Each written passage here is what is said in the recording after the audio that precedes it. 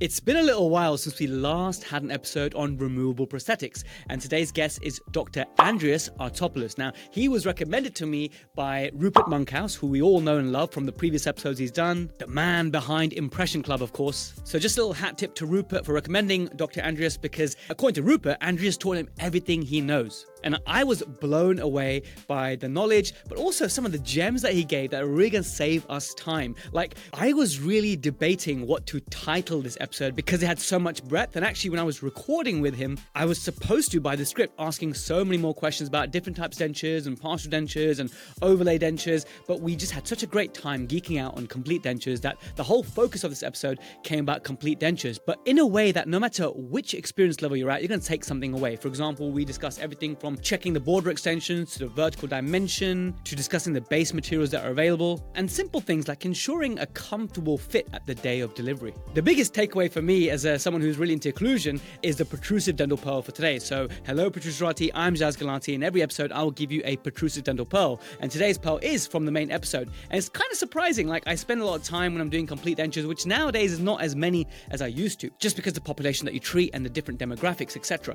So I used to spend a bit of time with balanced articulation, making sure I follow the bull rule, adjust the buckle of the uppers and lingual of the lowers to get a lingualized occlusion and occluding scheme. But the pearl I have for you is that actually Andreas just goes for a group function occlusion on his dentures, and you'll see why he does that. If you're spending too much time on the occlusion side, then maybe you are wasting your time. And there are other aspects of complete dentures where we should be focusing our time to get better outcomes for our patients. Oh, and just as Andreas says later in this episode, enter bolus, exit balance. Because ultimately, when there is a bolus between the complete denture set, then all those dots and lines you work on are kind of irrelevant. Just some latest updates before we join the main episode with Andreas, that recently I delivered a webinar called Quick and Slick Rubber Dam. I showed so many videos of different scenarios of finding a predictable framework of applying rubber dam like quadrant isolation in a fairly efficient time. That's now been uploaded to the premium clinical section, and in the chat, Dr. Yor from Ghana, Africa,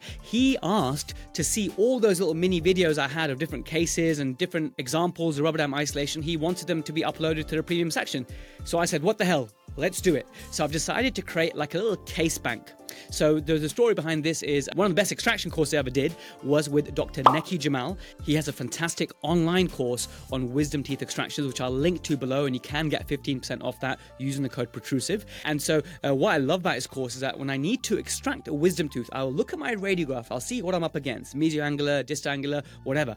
And I'll pretty much find a similar case on his course, like a case bank he's got, so I can watch that video before I see my patient just to get some ideas and inspiration. And it's good to see the techniques that he applies. So in a similar fashion, I'm going to upload lots of different rubber dam scenarios to the Protrusive app, which of course you can access on your laptop via www.protrusive.app or iOS, Android, and you'll have different scenarios like when the coronoid process is in the way and you can't get a clamp on, what do you do? Or what if your floss and rubber dam keeps tearing? Which dam to use, which not to use? You'll get all those in the case bank. And of course, if you want to watch the full 1 hour webinar, which is eligible for 1 hour CE credit or 1 hour of CPD, then you can head over to the app as well to get that. So I hope you enjoy that rubber dam goodness. Let's now join Dr. Andreas. Andreas Artopoulos, welcome to the Protrusive Dental Podcast, my friend. How are you? Thank you. I'm fine. Thank you. How are you? Yes, great. It's so nice to speak to you about a big topic, which I love, occlusion, but specifically applied to removable prosthetics. Let's not get into implants. Let's just go to complete dentures, partial dentures, and that kind of stuff. At least that gives us a little bit more of a niche and to talk more focused about it.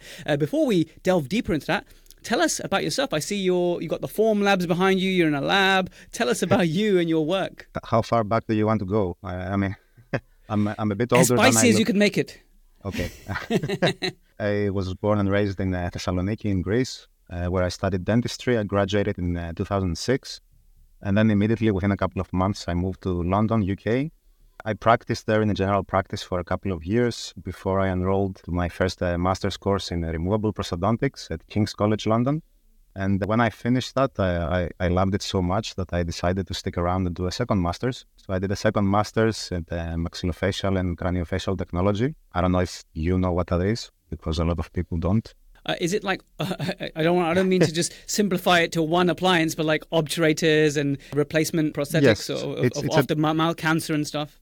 It's all of that and a trauma. little bit more. So we're dealing with facial prosthetics. It's mostly for oncology cases, but also trauma cases and congenital defects. So we can do any kind of extraoral or intraoral prosthesis, like an eye, an ear, a nose, a finger, obturator. I mean, that must be so rewarding. I mean, we do teeth and we get a huge buzz out of it, right? But when you do someone's eyes as well, the nose, that must be the nicest feeling. It's fantastic. I love it. I wish there was more cases to do because it's very niche market, obviously, and even more so in a country like Cyprus, where I'm based now.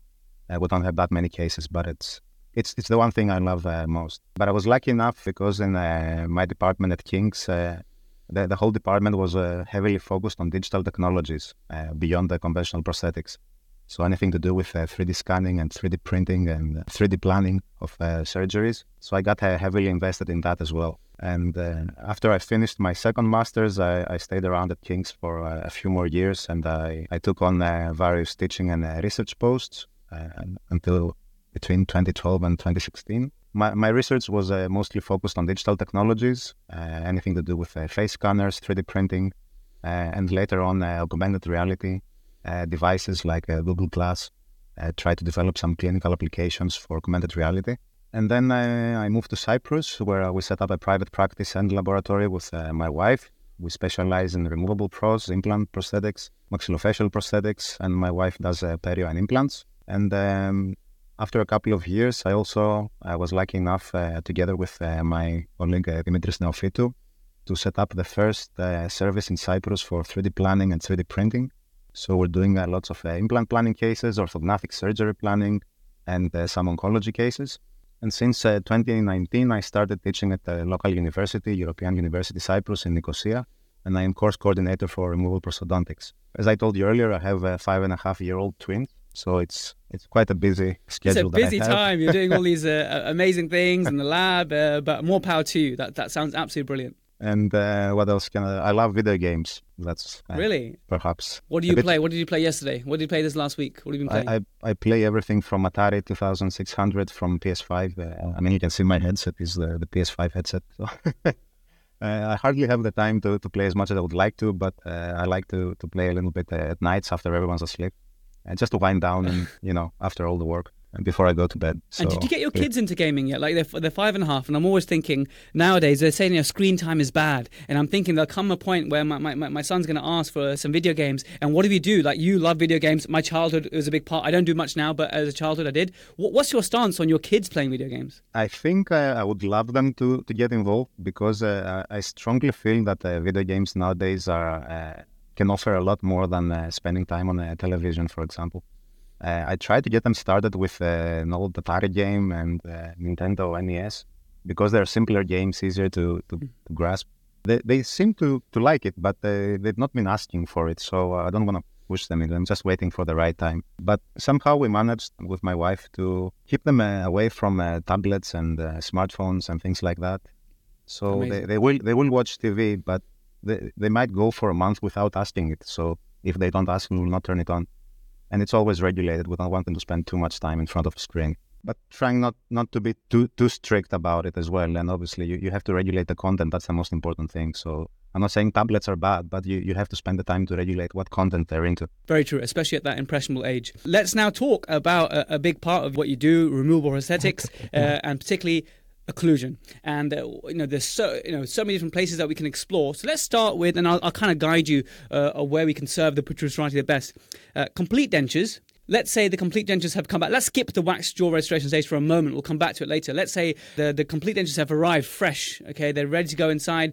A dentures patient now bites together with their complete dentures. What should the occlusion look like with respect to Class 1, Class 2, Class 3, because there is a thing I've seen in the past where dentists, they try to make all complete dentures Class 1. And I have been taught that perhaps we shouldn't be doing this. What is your stance on this? And how can we help the dentist figure out, okay, what incisal classification should I make my complete dentures? This is a very interesting topic you chose to get started. First of all, to answer the first part of your question, when the dentures are processed and finished and you're going to place them in the mouth for the first time, if you haven't already done so when using permanent bases for your jaw registration, if it's the first time that you're going to fit those bases in the patient's mouth, the first thing you need to do is to ensure that they're comfortable. So you place each denture individually by itself in the patient's mouth, and you press down towards the tissues in the second premolar to first molar region where the mastication occurs, and make sure that they're comfortable for the patient. Before you even do that, you can visually assess, and you can manually check the fitting surface to make sure there are no spicules of acrylic or anything that feels sharp.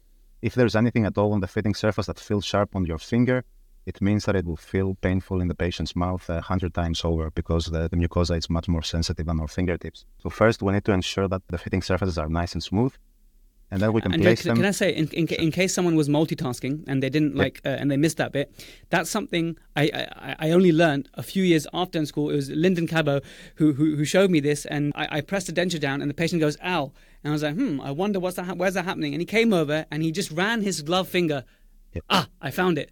There's a spike here. And to me, I thought, okay, maybe the technician would sort this out, but they are doing 100 things, and that little tiny spicule sometimes gets missed. But, like you said, we visually inspect and with your finger, and I almost felt like I wasn't allowed to adjust that part, but it just makes sense, obviously, that, you get rid of that sharp bit that's digging into the mucosa. It just makes so much common sense, obviously. Yes, and you can get a square gauze and just run the gauze gently over the surface and see if it catches somewhere. This is also another tip. Very good. I haven't done that one before. To identify any sharp edges. To be honest with you, I strictly instruct my dental technicians not to touch the fitting surface. I don't want them to do any adjustments. I prefer to do any adjustments on the fitting surface myself. So that's one thing. So maybe it's not that the lab didn't bother doing it. Maybe they agree with me that they shouldn't be doing it. It's something that has to be done clinically. And obviously, the next thing to do is use some pressure indicating paste to ensure that the fit is correct and that you have even pressure and you don't have any pressure points. Which brand do you like? The Miz, I think, is the brand. It's the standard pressure indicating paste. Now, the thing is that it's getting a bit trickier to get hold of it, at least in some countries. I'm sure you can find it easily in the UK, but we're having trouble getting it for the university here.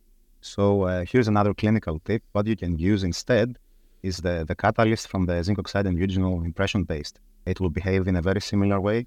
Of course, you can use a light-bodied silicone or something like that, but it's much more expensive and it takes much longer to set.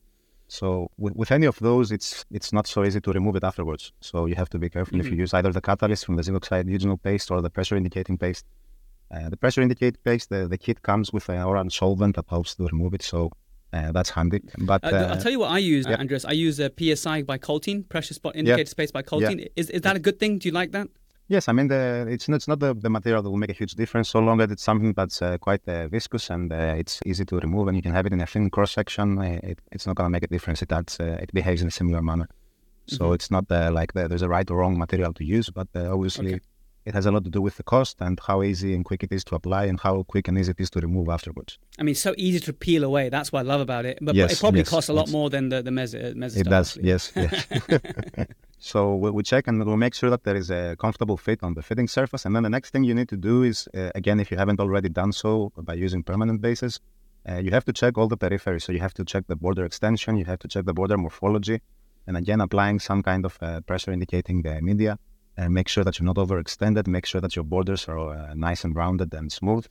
And once you're done with one denture, you remove it and you place the other one and you repeat the whole process. Let's talk about this, Andrew. Let's talk about this micro step. Sorry, I'm going to keep interjecting because I feel like I want to extract so much from you. So complete dentures, as you know, is now pretty much a postgraduate discipline. Right, we don't get to do enough in our undergrad. So even these little things which, we think are simple, we need to explore this. So in terms of checking the border extensions, is it by let's say the upper one, you place the upper, make sure it's seated, and then do you hold the cheek and the mucosa and try and take the denture off and see if it's overextended, or do you keep it in place and just get the patient to do like exaggerated like ooh and e movements? What is the best way to check that part of it, the extensions? Again, there is no right or wrong way. There's many different techniques that you can employ to achieve the same goal. What I like to do is ensure my denture is fully seated and it's comfortable, and I gently hold it in place. I gently rest my finger, for example, in the center of the palate, and I start pulling the patient's lips and cheeks and see if I feel any movement. That's one way to do it. Another way is obviously to let the patient do all the facial expressions, and that again will show you. And you can visually inspect, for example, if you're overextended in one particular area. By gently retracting the cheek, you can see the mucosa is being pushed up from the denture border, and you can see some blanching maybe perhaps in that area. So there's all these different techniques you have to combine, and of course the use of the pressure indicating paste on top of that. can combine all these techniques to ensure that you have the correct extension. It's not so hard to do, to be honest with you, but I totally agree that maybe the biggest problem is the lack of enough patients to be able to demonstrate all these things clinically to our students at an undergraduate level. So in an ideal world, I would have my own complete denture patient. I would do the procedure step by step. The students would be observing. And after each step, the students would go on to their own patients and do the same thing. But it's impossible to do nowadays because you have too many students and not enough patients. Especially fully edentulous patients, yes, willing and able to come to a dental school. It's very difficult now. Yes, connects indeed. We make sure that the fit and the border extension of our dentures are correct, and only then are we allowed to start looking at the occlusion. And I think it's a very important step. At that stage, you don't just ask the patient to bite down. You have to guide the mandible in the retruded position to make sure you have correct positioning, you have correct interdigitation at the desired position of the mandible. If you ask the patient to close, they might easily protrude or lateral protrude and do something like that, and you won't be any wiser. What is your preferred technique to guide them? I'm sure you're going to come on to this next anyway, but do you do guide their chin? Do you get them to curl their tongue back like you did the registrar? Yeah, sure. Tell us what you'd like to do. The chin thrust is my preferred technique. And again, there's many different techniques, but there is no right or wrong. One clinical tip, which I think is quite important in order to be able to get the patient in the retruded position in the first place, is you want the starting position of the mandible to be as close to the position you want it to go to begin with. What I mean by that, very often we'll have patients relaxed. We know the rest position is a few millimeters more open than the retruded position and obviously more forwards. But I think it's wrong in that situation to ask the patient to open wide so you can then try to guide the mandible back into the hinge axis movement and get it to close in the retruded position. If the patient is almost closed, start from there. Don't instruct your patient to open as wide as they can, because obviously that will get the mandible out of the terminal hinge axis and move it more anteriorly, and then you'll have to do extra work to get the mandible back again. So why do that? So the patients are usually... Make sure the teeth are only slightly apart before you guide them. Now, for any students listening, why is it that you like this joint position compared to any other joint position to have your patient to function and design the bite around? Don't get me wrong, this is not a matter of preference. This is, by textbook, this is the only position of the mandible that you can set up the teeth in a complete denture, because it's the only reproducible position of the mandible. So if it was any other position, you wouldn't be able to guarantee every time you see the patient between visits that you get them to close in the same position, so it would be impossible to work. We do know from anthropological studies that in dentate patients, the ICP will either coincide with a retruded contact position or in maybe 1 or 2 millimeters more anterior to that in a dentate subject. In a dentulous patient, we have no idea where the ICP used to be. So there's two scenarios. Either the ICP used to coincide with a retruded contact position, in which case by setting up the teeth in the retruded position, our job is done.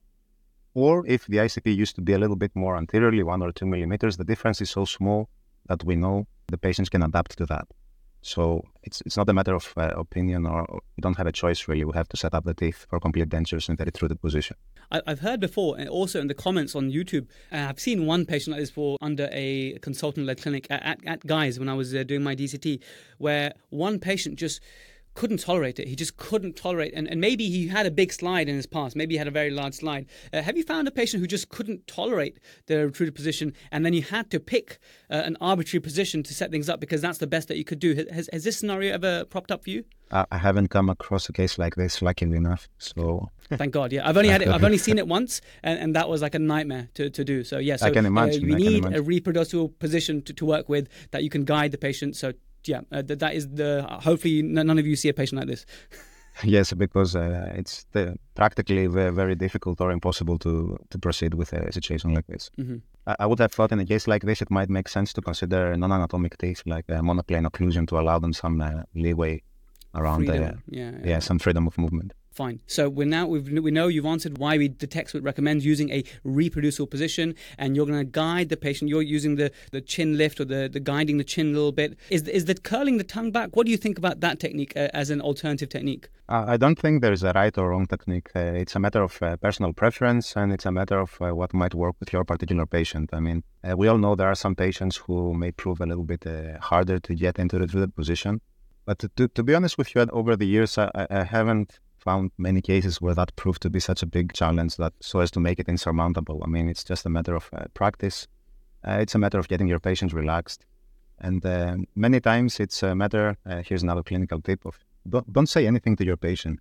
Don't tell them, oh, I want you to try and put your mouth as far back as you can or something like that, because patients will try to help. And by doing so, a lot of patients will actually protrude the mandible rather than relax and allow you to guide them into that through the position.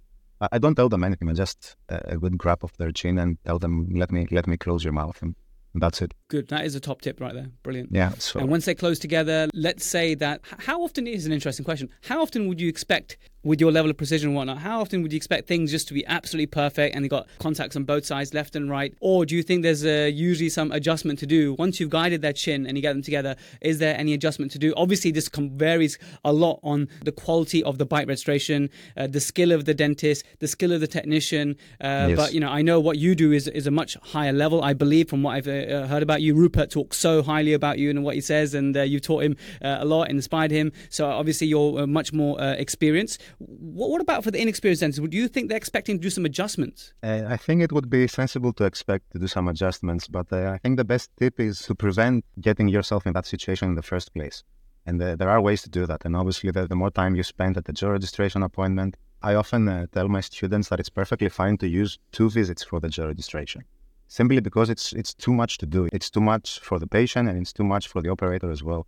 And it's quite absurd to expect someone with very little experience in complete denture prosthodontics to do all of that in a single visit. And the thing is that the longer you take, the more tired the patient gets, making everything even harder. Then the wax starts getting softer and things start moving around and it becomes a nightmare. So don't put yourself in that situation in the first place. So my advice is that, and this is not my personal technique, this is the way we were taught at King's at the postgraduate program, to actually split the workload over 2 visits. So the first tip is that you really need to have a well-supported, stable and retentive bases to do the jaw ridge accurately. And the best way to do that is to go for permanent bases. Permanent heat polymerized PMMA bases, not record bases. The reason for that is... So the record bases are the wax ones, right? Or shellac base? Is shellac base count as a sturdy base, or is that still temporary? That would still count as a temporary base. So we were taught at King's and we were teaching, and I'm still teaching to use permanent base material. The reason for that is any kind of record base, whether it's wax or shellac or acrylic or the light polymerized stuff, in order to be able to retrieve it from the master cast, you need to block out any undercuts. Otherwise, either the base will get destroyed or the cast will get destroyed. Which means if you have blocked out undercuts, when you place it in the patient's mouth, it's possibly not going to be retentive. And you don't want to have to do all the difficult steps of the jaw registration while having to hold the denture in position as well with your fingers. It would have been feasible if we had 14 fingers instead of 10, but we don't, so we have to deal with that. Because imagine that, trying to hold the upper base in position, trying to hold the lower base in position, and trying to grab the patient's mandible and guide them into retrieved position as well. You just need more fingers. So since we run out of fingers, the next best thing to do is to go for a permanent base. So the first thing you need to do on the jaw registration appointment, if you have prescribed the permanent bases, is to ensure exactly the same way we mentioned earlier about the finished denture. Make sure they have a good fit, they're comfortable, they're correctly extended. And if they don't, there's plenty of time for you to do something about it later on before the denture is finished. Before we continue with that now, let's say someone has gone for a temporary base, so it's like wax or shellac or whatever, and they're struggling to keep it in place, and now they're in this rubbish scenario. Could they use a denture fixative, denture adhesive to just give them a bit of help in keeping the base secure, to aid them with a jaw registration? It's definitely better than nothing, but on the other hand, this will only address the lack of retention. If your denture's base is unstable as well and it can move at horizontal level, it might even contribute to some error, because it will have to do with exactly where you position it in the patient's mouth and hold it in that particular position. Now, don't get me wrong, I'm not saying that if you use temporary bases, record bases, it doesn't necessarily mean that your finished denture will be unretentive. It's just that you won't know. You won't know until the denture is finished. And you don't want to have that kind of surprise at the placement appointment. And also, it's not nice for the patient as well that they've been waiting for such a long time to have their final dentures. And on the day that you're supposed to give them the dentures, what you may end up doing is taking a big pair and grinding lots of acrylic out of the nicely polished dentures that they just expected to be just fitted, and that's it. So by using permanent bases, you can do all the work at an earlier stage when the patient actually expects you to be doing stuff, and they don't even know that this thing you're working on is going to become their final denture. So they will not even notice that you're doing anything, and they won't mind. And it also makes the placement appointment much easier because you have already done most of the work. And you will know that your dentures will be retentive, they will be stable, they will be well supported, and all you have to worry about is the occlusion. Okay, but we're getting carried away. Let's go back to the George appointment. So the first thing that I recommend is to prescribe permanent bases, and then you carry these over to finish. So if you have permanent bases, you adjust them, you check them first and make sure that they're fitting correctly, they're retentive. So the next thing you need to do is to start working on the upper denture and establish the lip support. This is very important because the amount of lip support is one of the most reliable clinical indicators about the position of the anterior teeth. We have all these guidelines we use in the lab, like the position of the incisive papilla, etc., etc. But clinically, the most reliable guide is the lip. If the lip looks normal, it's a good indication that this is where the upper teeth need to go. So you have to establish the lip support and then decide on how much tooth you want to have showing the anterior incisal edges. You cannot do it the other way around because obviously changing the position of the wax rim in the anteroposterior direction will affect the amount of tooth showing as well. So you will end up going around in circles. So establish the lip support first and then you check. And we know that for most people, you want to be showing 1 or 2 millimeters of wax below the upper lip. Now, this is important. At rest. At rest, yes, at rest. This is important because it will not apply to everyone. I mean, some people naturally, when they're at rest, they will not show any of the upper teeth. Some people will show 1/3 of the anteriors. So you have to judge it on a case per case basis.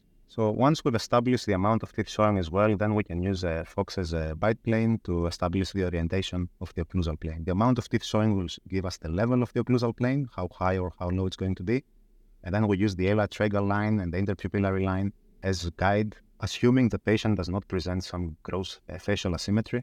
And I say this because I deal with these cases as well, so it gets a little bit trickier. So in most patients, you want the occlusal plane to be parallel to the elatragal line and the interpupillary line.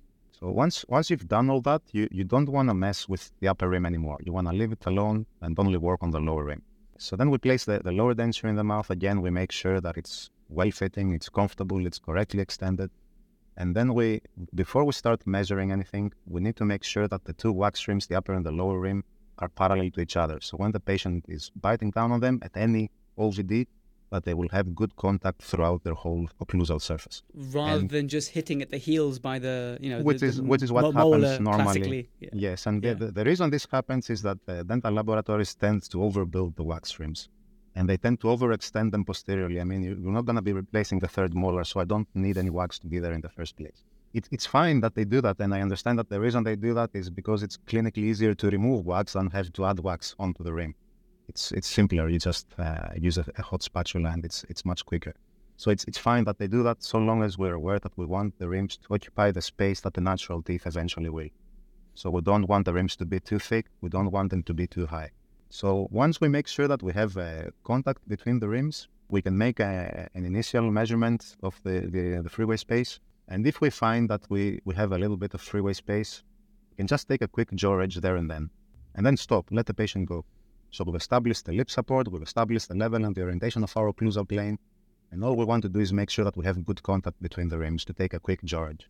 We let the patient go, and we take our working casts and we articulate them. We mount them on the articulator with this quick jaw edge. I just want to pick, before you consider, because there's that little nuance bit, different ways of registering the upper wax rim and the lower wax rim. One way that I initially learned was making little notches in the lower and then squirting PVS. But then another cool way, which I really liked, Sarah Tabiat-Poor showed me, is getting the wax knife and twisting it to make like a little cup or a dome inside the lower rim, and then the PVS material will actually sink into the dome and have like a positive, so that it's easy to seat the wax the PVS registration with the wax rim basically. Are there any ways that are superior? Are there any ways that you like to record or teach the recording of the upper and lower wax rims?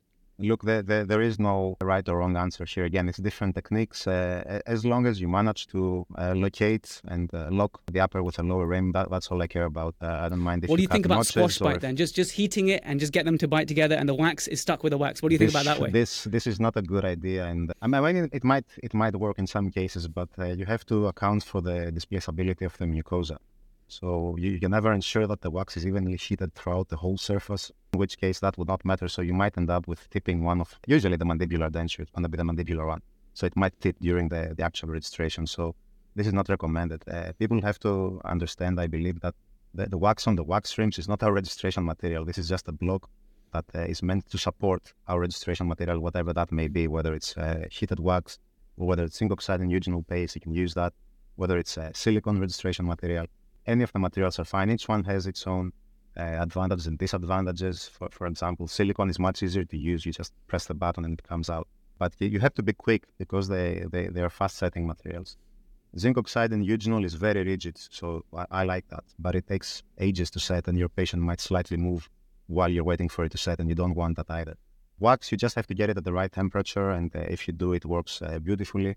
But then again, in a country like Cyprus, you don't want to use wax for your registrations because during transfer from and to the laboratory, things may go wrong.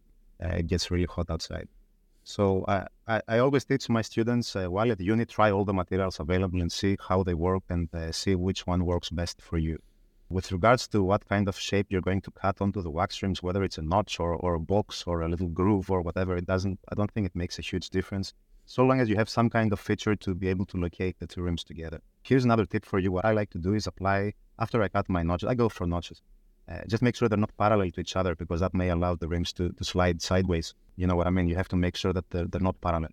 And then I apply a thin smear of Vaseline on one of the two rims. And then if I'm using PVS, I will use a bit of tray adhesive for silicone onto the other rim. So I know that my jaw registration material will stick securely on one of the rims, but will be easy to remove from the other. So I might struggle otherwise to remove both dentures locked together from a patient's mouth. It's not very comfortable always if the patient has a small mouth opening. But this way I can separate them, remove them individually, and reassemble them together. And then you have to check that they lock securely in place, and you have to allow your patient to rest a little bit, maybe have a quick rinse and put them back in the mouth and guide them again in the treated position and make sure that they will go straight into the same position. And because if they don't, obviously you have a small error there. But as I was saying, if I'm doing the two-visit technique, I'm not going to bother too much about that. I just want a quick registration without being too fast about the OVD either. You want a quick registration to mount those wax bases with a working cast. And then on the articulator, it's very easy to make sure that they're perfectly parallel, that you have perfect contact between them throughout their whole surface, which I think is important to avoid introducing errors. And then on the second visit, you get the patient back in, and then you have the lip support and the occlusal plane ready. You can do a quick check again to confirm that the patient is happy with this amount of lip support and this amount of tooth showing. But what are you getting back from the lab though for the second time? What are the lab? Have they added anterior teeth only? What have they done? You can set up some anterior teeth if you want to check the aesthetics and your tooth mold selection, but you haven't done that part already. I'm talking about at undergraduate level, okay, or your first few cases. So what I will ask the lab to do, or what I will do myself, is articulate the working cast and make sure my wax rims are perfectly parallel and I have perfect contact throughout the whole occlusal table. That's what I will ask. And then I will get them back.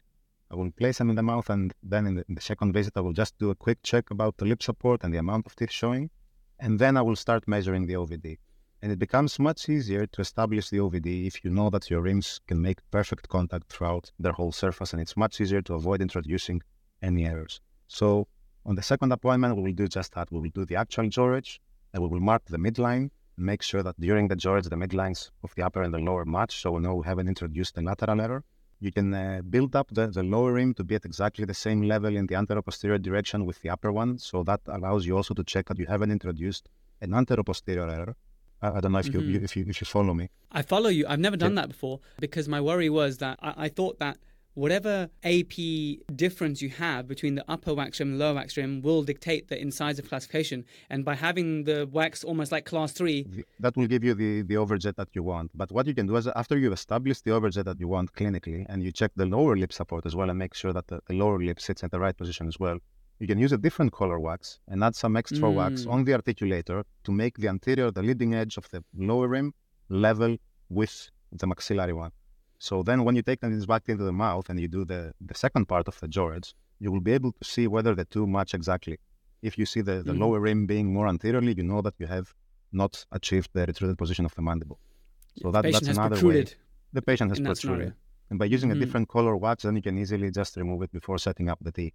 Or if you can measure the overjet that you wanted, and then instruct the lab that, you know, where I have my wax rim on the lower, I want you to set up the lower teeth 2 millimeters more posteriorly, for example. This is that's another way of doing it. Another tip that I would like to share for the jaw ridge is that once you've done all that and you've marked the midlines and the occlusal rims are perfectly parallel and you're ready to do the jaw ridge, don't apply the registration material throughout the whole occlusal table.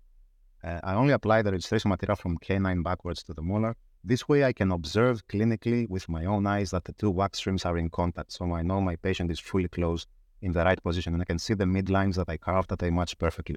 So you have two wax. You have a left bite and a right bite, essentially. Yes, yes. Okay, fine. But you have to be a bit careful if you're using silicone for registration, that if you do that, you have to be a bit quick because it sets so quickly. You don't want to end up with an open bite. But again, you will be able to see what's going on before you remove this from the patient's mouth. So if need be, just repeat the process. Another trick I found out, I realized about that recently, is that you can use a transparent jaw registration material, which is used for transferring mock-ups with composites and things like that. Exoclear, Memasil, these kind of things. Yes, and you can use that so you can actually see through the registration material that you have perfect contact of the wax rims clinically. And I use that a lot in partial denture cases to make sure I have natural tooth contacts where my patient is biting. So I found that to be very useful. So yeah, I mean, it is feasible to do all of that in one visit, but if you're inexperienced, if it's your first few cases at an undergraduate level, I prefer my students to do it in 2 visits. I prefer them to get things right rather than trying to do everything quickly and then have to go back. So that's the first. Agreed. It's a lot to think about with the aesthetics, and they say that a great way to learn cosmetic dentistry is by doing complete dentures. Complete dentures will teach totally you agree with that. How much tooth display you have, any nuances you want to put in, and it's just cosmetic dentists learn complete denture aesthetics first because you get to play and set everything the right AP level, the right vertical level. It's a good thing to do, I think. I totally agree with that, and I strongly feel that even if we end up in a world with no edentulous patients seeking the conventional complete denture treatment, we still should be teaching some of the complete denture stuff, particularly about the tooth setup. This is very important, and all that knowledge can also apply to planning cases for implants digitally. If you know how to do a tooth setup, you can use that to plan implant cases, and again, it's very important. Going back to your initial question about yes, how to avoid getting yourself in a situation where you're placing the dentures in the patient's mouth and you have like a big open bite or something like that. So the first step is to ensure to do all the things we said to make sure that your jaw ridge is correct in the first place. The second thing is to realize that the trial insertion appointment is very important, and the trial insertion appointment that you do after the jaw ridge, realistically your first and your best chance to confirm that the jaw ridge was correct. Because when you have to deal with 2 blocks of wax which are perfectly parallel to each other, it's easy to have a small slide and it's easy for it to go undetected. But as soon as you have some cusps on the teeth, as soon as you have some anatomy, it becomes very feasible clinically to be able to detect if there is any interference in the path of closure. And at that stage, if there is, it indicates that you did an error in the jaw ridge. So you will be able to feel and you'll be able to see the first contact when the patient is guided into the retruded position, and you will be able to feel and to see a slide either in the anteroposterior or the lateral direction. And you can measure it as well, and the direction of the slide will be an indication about the direction of the error you had as well. So at that stage, it's very important not to rush things, not to get carried away, not to give in to patient pressure to have these things finished as quickly as possible, but to take the time to correct the jaw registration before you proceed. I mean, in this scenario, if it's a very minor discrepancy, and I'm no expert in complete dentures at all. I've had a little bit of training in DCT post and stuff, but it's not something I do very regularly. But the way I've managed it in my novice hands in complete dentures is by, if it's a very minor prematurity, just like a little bit, I might just heat the wax around that one tooth or that region and guide the patient again to close in and let that tooth just intrude a little bit and get the balance. Is that a good way to do it? Is there a better way to try and correct it? Because the other way I've done, before we cover all the ways, is if it's a big discrepancy, I'll do a pre-centric check record. So I'll basically record the bite around that massive interference and let the lab do it on the articulator. So tell me about the different ways to correct this at the try-in. Absolutely. There's many different ways to correct it, but it all depends on how big of an error you have to deal with. So how do we define a big error? If you look at the old textbooks, which I totally agree with, an occlusal error is considered to be substantial if it's wide, if the slide it causes is wider than 1/3 of a molar cusp width. So we're talking about any slide that is more like 0.5 millimeter, 0.7, 1 millimeter. That is big enough.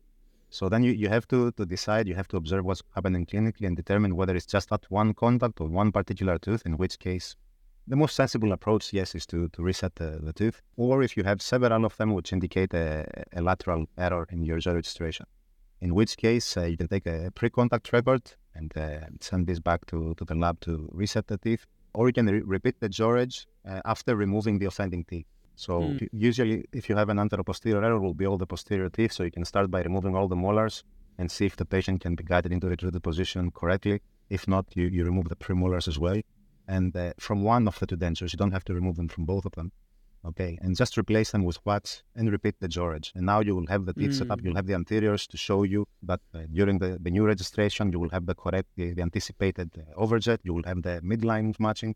So it will be much easier to correct this in this way. And then just send the dentures back to the lab and ask them to reset the lower teeth. Now, depending on your level of experience and comfort, you can either then proceed straight to finish if you're 100% certain that everything was done correctly. Or if you're not 100%, the recommended approach is to repeat the trial insertion just to confirm that the George was correct. I think it's time well spent because it will save you trouble later on. So that the trial insertion is our best chance to confirm the George. And this is very important for people to realize before we even start looking at things like the aesthetics or speech or anything like that. This is the first thing I always do. But it's at the wax jaw registration and at the try-in where you confirm it, where you've made a decision whether your patient's incisors are going to be class 1, class 2, class 3, or even are they going to be in complete overbite or incomplete overbite. What is the recommended way to do it best for your patient in front of you? This is another very important and big topic you touched upon earlier, and we forgot to comment on that because we got carried away. I strongly feel that complete dentures should try to replicate the natural tooth positions the way they were. Because if you think about it, what is our aim in providing people with complete dentures? What are we trying to do? Why do we do it? We want to restore the function of mastication, we want to restore speech, and we want to restore the aesthetics, the normal appearance as it was before those teeth were lost. The easiest way to do that is by setting up the denture teeth in the initial positions that the natural teeth used to occupy. So this means that when you have a class 1 case, you need to go for a class 1 setup. If you have a class 2 case, you have to go for a class 2 setup. If you run out of space... We're talking about skeletal, right? The skeletal class is what's guiding us. Yeah. So if you run out of space, you might have to drop a second premolar from the lower jaw, from the lower denture in a class 2 scenario. Now, if you have a class 3 case, that's where things become interesting. It depends on the magnitude of the discrepancy between the two jaws. But in some cases, you might be able to get away with it by setting the teeth as an edge-to-edge position, by proclining the upper anteriors a little bit. This might work. You might get away with it. But if you have a huge discrepancy, I mean, you have to go for a class 3 setup. It's not going to work otherwise. The upper lip will be pushing the upper denture downwards. And even if we were able to do that, the patients will not be able to function properly because the way they have learned to function throughout their whole life was as a class 3. So there's no point trying to correct that because it's not something that needs to be corrected. That's how the patient's teeth used to be in the first place. Now, this should become apparent at an earlier stage at the George when you're trying to adjust the wax rims the way you want them. This should become apparent, and it should be taken into consideration when doing the George. If for some reason you haven't detected that, it will become apparent at the trial insertion. When you do the phonetic tests, when you try to confirm the three-way space, when you look at the patient's aesthetics, it should become apparent that something is wrong. And in some cases, it will be just that you were trying to rehabilitate someone at a class 1, whereas they used to be a class 2. So that's not going to work. So you have to go back and reset. I think it's an easy beginner mistake to make, and I've definitely made it before, where you think, automatically you think everything should look like someone just finished orthodontics, and then that's the way. What about, obviously, the skeletal class will guide this as well, but let's talk about the nitty-gritty of the occlusion. Should the anterior teeth touch in a complete denture? Let's go with a class 1, because obviously if you've got a significantly class 2 one, we know that anterior teeth won't touch. So if you've got a class 1, do you like for there to be centric stops on the anterior denture teeth, or just keep them on the posteriors? On the posteriors, I think it's sensible that if you have a very tight occlusion and you have occlusal contacts on the anteriors as well, this means that the moment the patient starts to make a small slide in protrusion, it will apply forces trying to destabilize the denture. So you don't want it. You want to have a little bit of freedom, but not much, like 1.5 millimeters should be enough. You don't want more than that. Now, there's a problem here that a lot of patients obviously are not familiar with prosthodontic concepts, so they might not be happy with that. They might feel that I have a gap at the front and I can't bite. So it's something that has to be explained to the patient at an earlier stage. And of course, again, it has to be judged on a case-by-case basis. I mean, if you have a case with plenty of bone and a big ridge and you don't expect to have any stability issues, you might be able to get away with it by having anterior contacts as well in ICP. But if you have a case with a lot of resorption, this becomes increasingly important to allow them a little bit of freedom of movement in the anteroposterior direction. Have you got time to discuss the balanced occlusion and lingualized occlusion? I have, but I warn you that this is a discussion that may take another 100 years. But Let's try and do it in 10 to 12 minutes. Let's try and do a service. 10 minutes about balanced occlusion. Okay. An introduction to it. Okay, so balanced occlusion, as far as I know it, is a fundamental thing. Is a patient with a complete denture bites together. Both sides, as you said, the molars, premolars hit at the same time. That's a fundamental truth I think we can all agree with, that they must hit. You don't want one side hitting, then the second side hitting. That's going to destabilize the denture. It's a very basic concept. But what are the other guidelines that we should be using on complete dentures when it comes to balanced occlusion? And then I want to talk about lingualized occlusion. What is it? And is this the way that, because the textbook, I think there's 3 or 4 different ways to set up your denture articulation movements. Which is the accepted way that you follow, following on from that? Okay, first of all, let me say this, that there's different, as you said, different occlusal concepts. Okay, so you have balanced occlusion, you have lingualized occlusion, and you have unbalanced occlusion or group function. And then you have monoplane occlusion. We can forget about monoplane occlusion because no one's using it anymore because... just explain what monoplane is. Monoplane is when you use non-anatomic teeth, which are completely flat and posteriorly. So the problem with that is that the forces transmitted through the denture to the underlying ridge have been shown to be of greater magnitudes because of the flat occlusal anatomy, making it harder to penetrate through the bolus. So it's something that it's not really used nowadays that much. So I don't think it's very relevant. As far as balanced occlusion is concerned, again, this is just my personal opinion based on my teaching and all the readings I've done. But it is not considered necessary. Why? Well, first of all, let's say what balanced occlusion means. It is defined as a bilateral, simultaneous anterior and posterior occlusal contacts of the teeth, both in centric and eccentric position. Okay, and it's a biomechanical concept that its primary aim is to enhance stability of the dentures in function. So here is where it makes perfect sense as a biomechanical concept. I fully agree with that. But here's where the criticism starts and go back into the 60s and 70s. The famous quote by Shepard that enter bolus, exit balance. What does this mean? That the moment you have a bolus of food in the working side, as the mandible is trying to close on the working side, the teeth on the working side will come into contact with the bolus long before the teeth on the non-working side will be anywhere near making contact. So it means that the masticatory forces will start being exerted from the bolus to the dentures on the non-working side a long time before any balancing contacts are even there.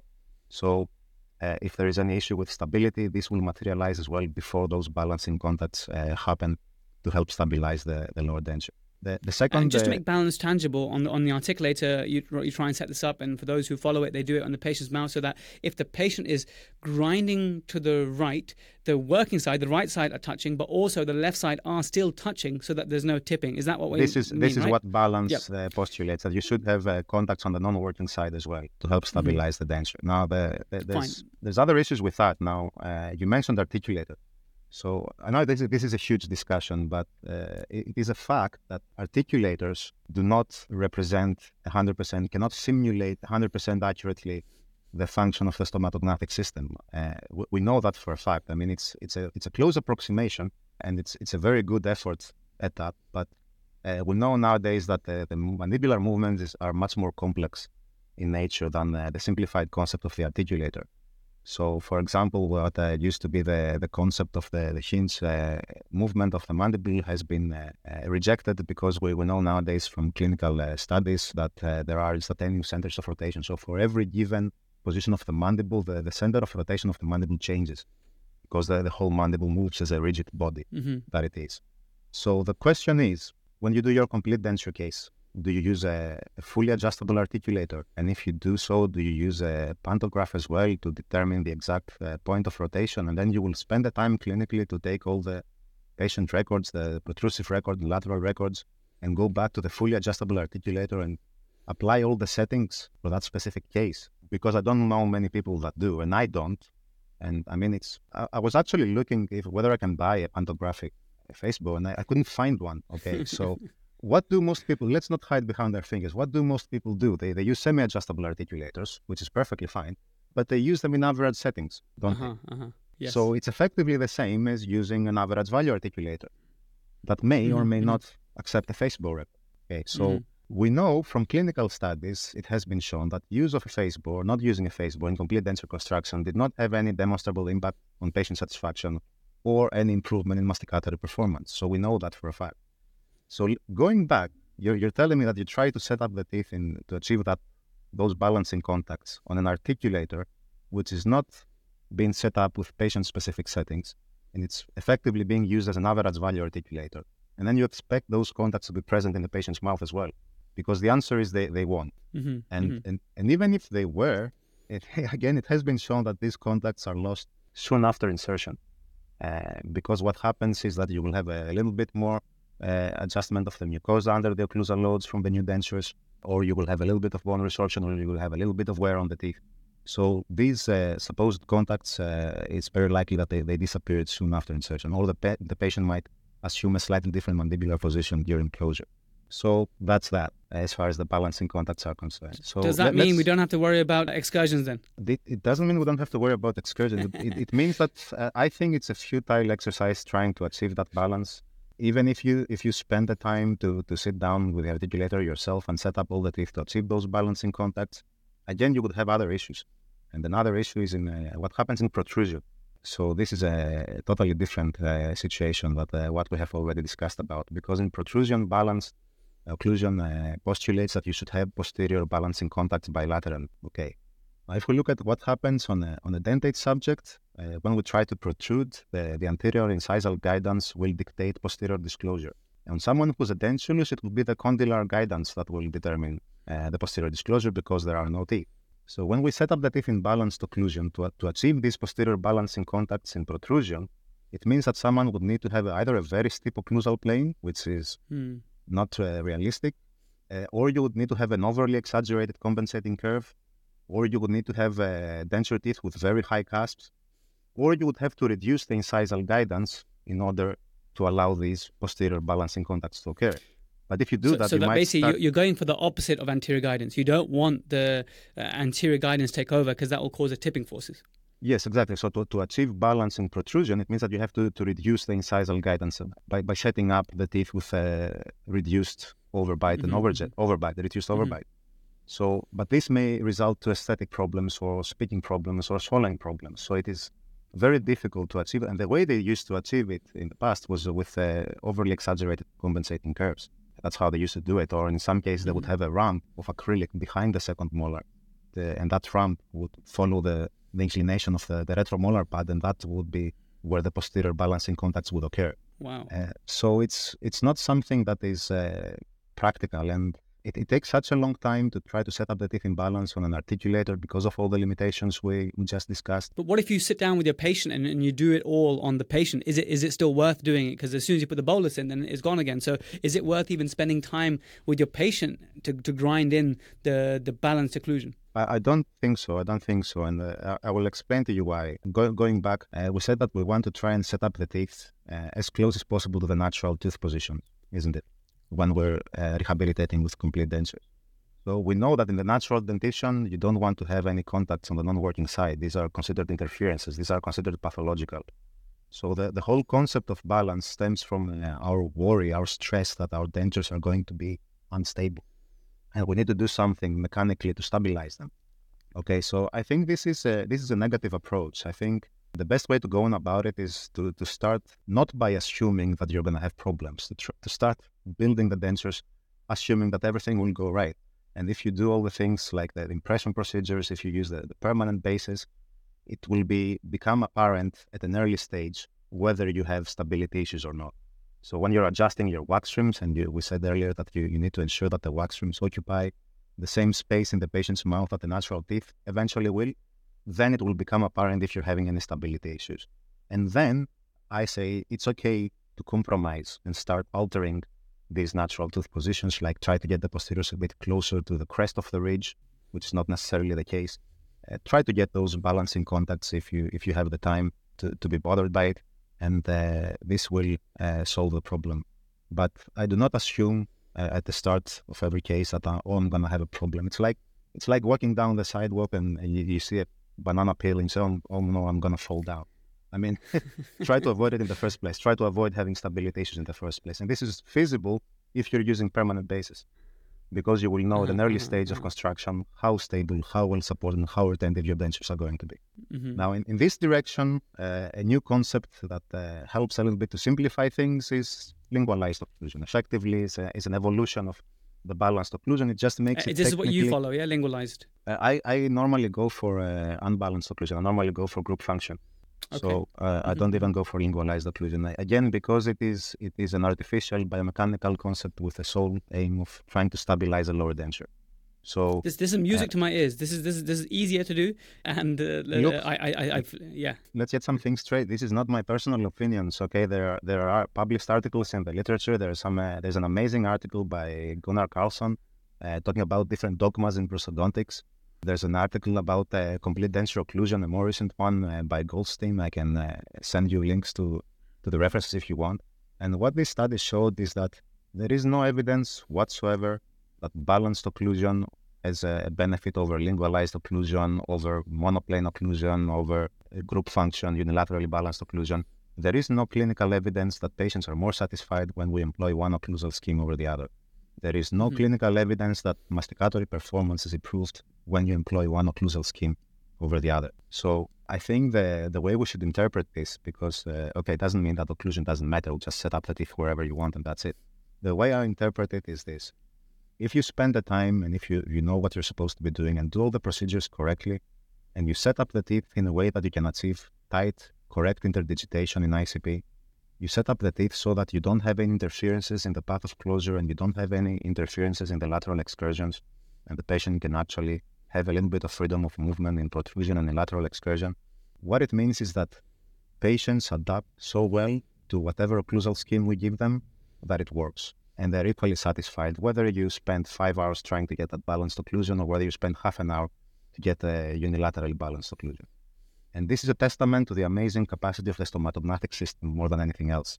But it's true. We don't have any evidence to support that we should be going for balance.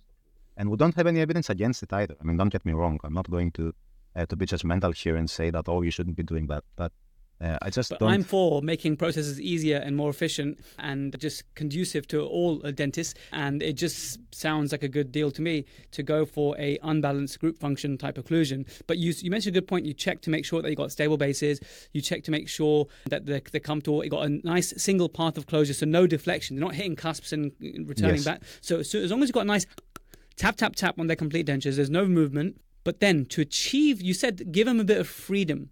So if we look at the concepts of freedom eccentric, so just some wiggle room. So instead of the cusp or incline starting straight away, having like a flat area in the middle to allow the jaw to have some space. Is that the kind of teeth setups that you do? No, just what I meant was just to avoid having a denser teeth with very high cusps. I mean, if you go just shallower cusps, yes, and that's all that's needed. I'm not talking about flat, non-anatomic teeth. I'm talking about anatomical teeth with a reasonable amount of cusp height and inclination. Obviously, depending on the case as well. But this is the whole modern approach, the Scandinavian approach of trying to simplify things, and it's all evidence-based. It's not a matter of opinion. So until the day comes that we have some strong evidence that the traditional way, the balanced occlusion is better than the others, I don't see any benefit in trying to teach my students to go through all that extra workload with all those extra margins of error without any tangible clinical advantage. What is the point in doing that? And again, don't get me wrong, I don't mean to say that balanced occlusion is wrong or that you shouldn't be doing it. I just don't see the benefit in doing it. It's exactly the same with the face bow. It's exactly the same. I mean, I know some of my colleagues they actually do hate me for saying things like that. But I do teach in an undergraduate level that, it's not the material, it's not the impression material that will make a difference when you're doing complete denture. It's not like you have to use zinc oxide and eugenol paste because that is the best. I mean, I have no evidence for that. And again, if you look at those same references I quoted, there are studies which show that patients would not perceive any difference between complete dentures made with alginate or silicone or zinc oxide and eugenol paste as a secondary impression material. So again, it doesn't mean to say that you can use whatever you want and it won't matter at all. What it means is that if your impression is correct, if it's correctly extended, if the borders of your impression tray are correctly extended and have the correct morphology, both things will work. Silicone will work, polyether will work, zinc oxide and eugenol will work, as long as you know what you're doing and you design your custom tray accordingly. If I was to summarize it, there are so many different things to look at to get a successful denture, and the occlusion will not be the be all and end all. The occlusion, if as long as you take some care to make sure there's no deflections, nice bite left and right, and then you don't go for overly crazy cusps, and you have a good patient that can adapt, then I think that is sound like a winning formula to me. Patients do adapt. This has been proven beyond any doubt. It's not my personal opinions I'm stating here. There's clinical studies which show that when complete dentures were rated by patients and prosthodontists, there was perfect agreement. There was very good agreement between them when a denture was bad, but there was no agreement on when a denture was good. So effectively, this means, some of these studies were done at guys as well. Mike Fenlon was a lead on many of those papers. Patients can easily adapt to a wide variety of different denture construction techniques and occlusal schemes and impression techniques, so long as we avoid the significant errors. So this is a struggle, not trying to achieve perfection because we cannot with a complete denture, but trying to avoid any significant errors. And the stomatognathix system is such an amazing device that it will adapt to it as well. And hence, most patients function adequately with their complete dentures and they're happy with them. Of course, there is a small minority. I couldn't give you a figure that will apply universally, but at least I know in my personal experience, it's a very, very small minority of patients who can never get used to a complete denture. And the simple explanation for that is simply because they don't want a complete denture to begin with. And it's perfectly understandable. Who would blame you for that? And we have to I don't know how much more time we have, but we have to discuss a little bit about the McGill consensus as well, because we're talking about all these things. We're talking about occlusal concepts. Yeah, we're talking about occlusal concepts, but the McGill consensus was such a big thing that really changed the standards, I guess, right, that we're aiming for. Yes, because we're talking about occlusal concepts which were developed over 100 years in order to solve the problem of instability of the lower denture. And now for the last 20 years now, we have been practicing in a world where we say that we shouldn't even be offering conventional complete dentures to dentulous patients, unless it's a strong medical contraindication or something. So as soon as you have a mandibular two-implant retained overdenture, it throws everything out the window insofar as our concerns about instability of the lower denture. So why not try to recreate a more naturally occurring occlusal schemes like group function or even canine guidance? There are studies which show that conventional complete denture wearers were equally happy with canine guidance than they were with balanced occlusion. They didn't have any functional issues with it. So, yeah. I'm glad we talked about this very controversial topic. Occlusion, in inclusion, any part of dentistry can be controversial, but I really like that you gave some real world advice, and I think that's something that we can all go away and practice and think about. It's definitely helped me in setting up the occlusions and complete dentures. I do sometimes get carried away trying to do all the lingualized occlusion and stuff, but what you're saying is that there's no real evidence to support it, and so I'm going to allow my patient to have a period of adaptation because they can. Andreas, thanks so much for giving up your time today. We obviously went a deep dive into complete dentures and we only barely scratched the surface. I appreciate that. We'd love to have you back again one day to talk about partial dentures and occlusal setups with that. Before we say goodbye to you, tell us more about how, if anyone wants to send some work to you, to your lab, any educational things that you have going on that we can learn more from you. Maybe I can give you a link to an email address so someone can communicate with me, and depending on in what way I may be able to help, I will be happy to. That would be great. So if you send that over to me, and I'll be able to pass it to anyone who needs it. But sure. We'll welcome you back. Have a lovely rest of your day. I hope you get some video game time tonight and enjoy your time in sunny Cyprus, my friend. Thank you very much. Well, there we have it, guys. Complete dentures made way easier. Thank you so much for Rupert for recommending Andreas to come on the show. He was brilliant, wasn't he? Like so many different gems that we can apply straight away, kind of like myth busting and overcoming some of the previous dogmas in removable prosthodontics. Since you listened all the way to the end, why don't you answer a few questions, get that CPD on the app. As always, you can access on the website www.protrusive.app or via iOS and Android. It's actually easier to make your login and sign up via the laptop, and then you can use that same login on iOS or Android. For any of the resources that we promised, they will be in the show notes below. And if you have made it all the way to the end, let me know by giving this video a thumbs up on YouTube, or if you're one of the audio listeners, then I'd love to read your reviews. I'd really appreciate that. Thanks so much for listening all the way to the end. Once again, I'll catch you same time, same place next week.